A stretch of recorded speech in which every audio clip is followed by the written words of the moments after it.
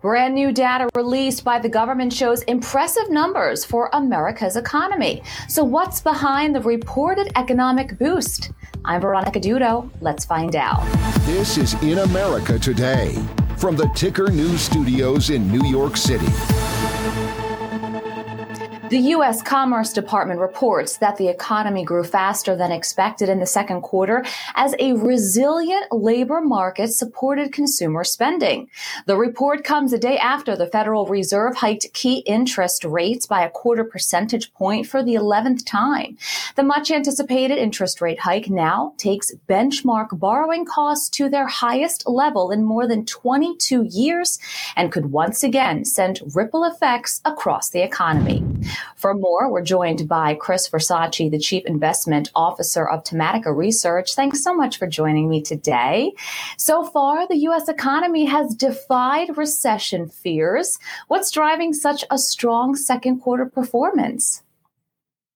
Well, you're right, Veronica. It was clearly stronger than expected. The initial GDP reading came in at 2.4% on a year-over-year basis. The market was looking for around 1.8%, a dip from the first quarter's 2%. So clearly the economy is far more resilient than the vast majority of people were thinking it would have been, 2-3 quarters ago. In terms of what's really driving it, you mentioned that the consumer, yes, he and she continue to open up their wallets. But remember, too, that we've got a number of other programs, stimulus, if you will, that is helping drive the economy. And those programs should actually gain steam in the second half of 2023. I'm, of course, referring to infrastructure spending, the CHIPS Act, those, wide baskets, if you will, of spending out of Washington. But, we're also seeing a rebound in a number of different end markets that also suggest we could see a stronger second half of the year. PC demand seems to have bottomed. We're seeing continued spending in AI that's going to continue to drive incremental spending, if you will, on data center, chips, semiconductor capital equipment, and a number of other areas. So, the economy, again, continues to perform better than expected. And the data also showed a very nice tick down in inflation pressures as well. And I think we saw the stock market get a little bit excited about that news today.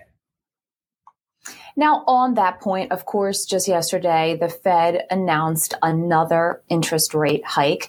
Do you think that this is going to continue on? Do you think that they might let up a little bit for their September meeting? So, I have to say that, the market was expecting what the Fed did yesterday, raising the Fed funds rate another 25 basis points to 525 to 550, as you pointed out, the highest level we've seen in 22 years. But, what I shared with the folks at Action Alerts Plus, the product that I run for the street, I was expecting Powell to say, we have seen some progress on inflation, but we're not going to rely on simply one data point. We need to see continued and sustained moves lower in inflation. And the reason I say that is in the first half of the year, whether it was the core PCE index or the core CPI data, there was a lot of moving around, kind of a one step forward, two steps back. At least up until the June data, where we saw a more demonstrative move lower. So again, I was expecting Powell to say, look, we're going to need to see more data. And that's exactly what they said, with Powell really hinting that they're going to go meeting by meeting, data by data. So we will have to see. But I will say this, Veronica, that, if we kind of look into the 2Q core PCE data that we got today inside the GDP report, it suggests that we will see a very big step down in the June core PCE data that will be released tomorrow. And I think the market will like that data. Okay. Now, the report also showed that consumer spending has slowed, but the pace is still solid. How does Main Street and Wall Street view this?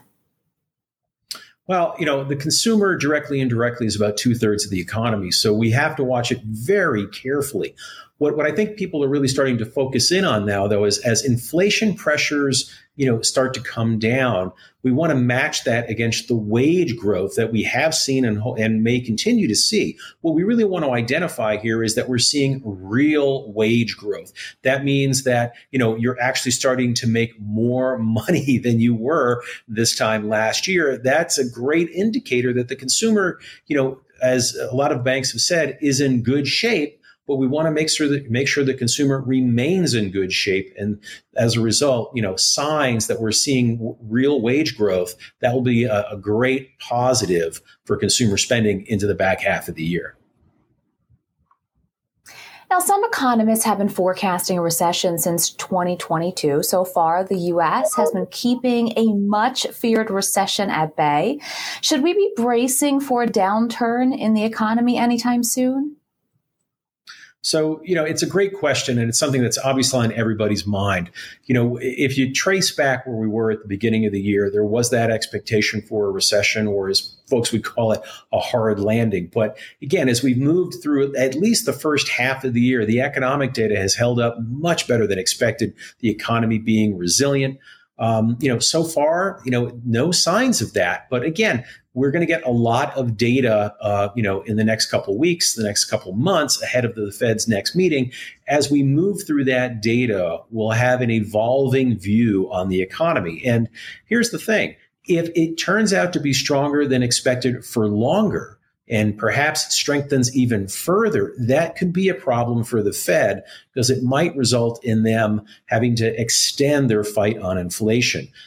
Candidly, if we want the Fed to stop raising rates, we want to see a softer landing emerge. And so far, that's what the data is pointing to. Do you think that soft landing is what's being accomplished? Again, can only go by the data so far. We'll get a lot of interesting data next week when we get the final PMI numbers, for the manufacturing economy, the services economy for the month of July. We'll be reading into the new order data, and I think that will help confirm the notion of a soft landing. Now, for some people who may not understand, could you talk a little bit about why some of these data points are so important?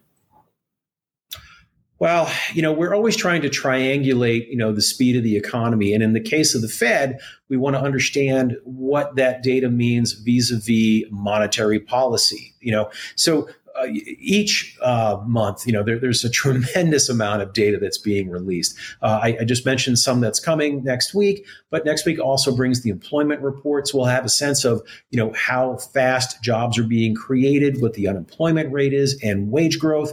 And then the week after that, we'll get further reads on the consumer price index, the producer price index, retail sales that'll tell us to what extent consumers are opening up their wallets, and then even more data when it relates to income. So all of this, when we triangulate it, is designed to tell us, is the economy expanding? Is it slowing? Is it contracting? And these are the things that we need to understand to determine if we're going to have a hard landing, soft landing, if the Fed might need to do another rate hike, or if the Fed's rate hike from yesterday was the last one in the current rate cycle. So again, a lot of data to chew through. And as you mentioned, we did get some weekly jobless claims, and that information is saying that they fell. Do you think that there are some cracks emerging as we head into a seasonally weak time of the year for the market? Wow, that is a great question, because you're 100% correct on that. Typically late July, early August, the market tends to fade a little bit. Sometimes we see a correction, a modest one around, 5% plus or minus. So this is a seasonally weak time of year. But I think we have to keep in mind that the data can be strong, but the market can, go through that seasonal pattern. So in terms of those jobless claims, when they fall like that, it tends to suggest that we might get a stronger than expected July employment report next week. And if that does happen, it would kind of support the notion that the economy is indeed remaining resilient. Great. Chris Versace, thanks so much for joining me today. More Ticker News right after this.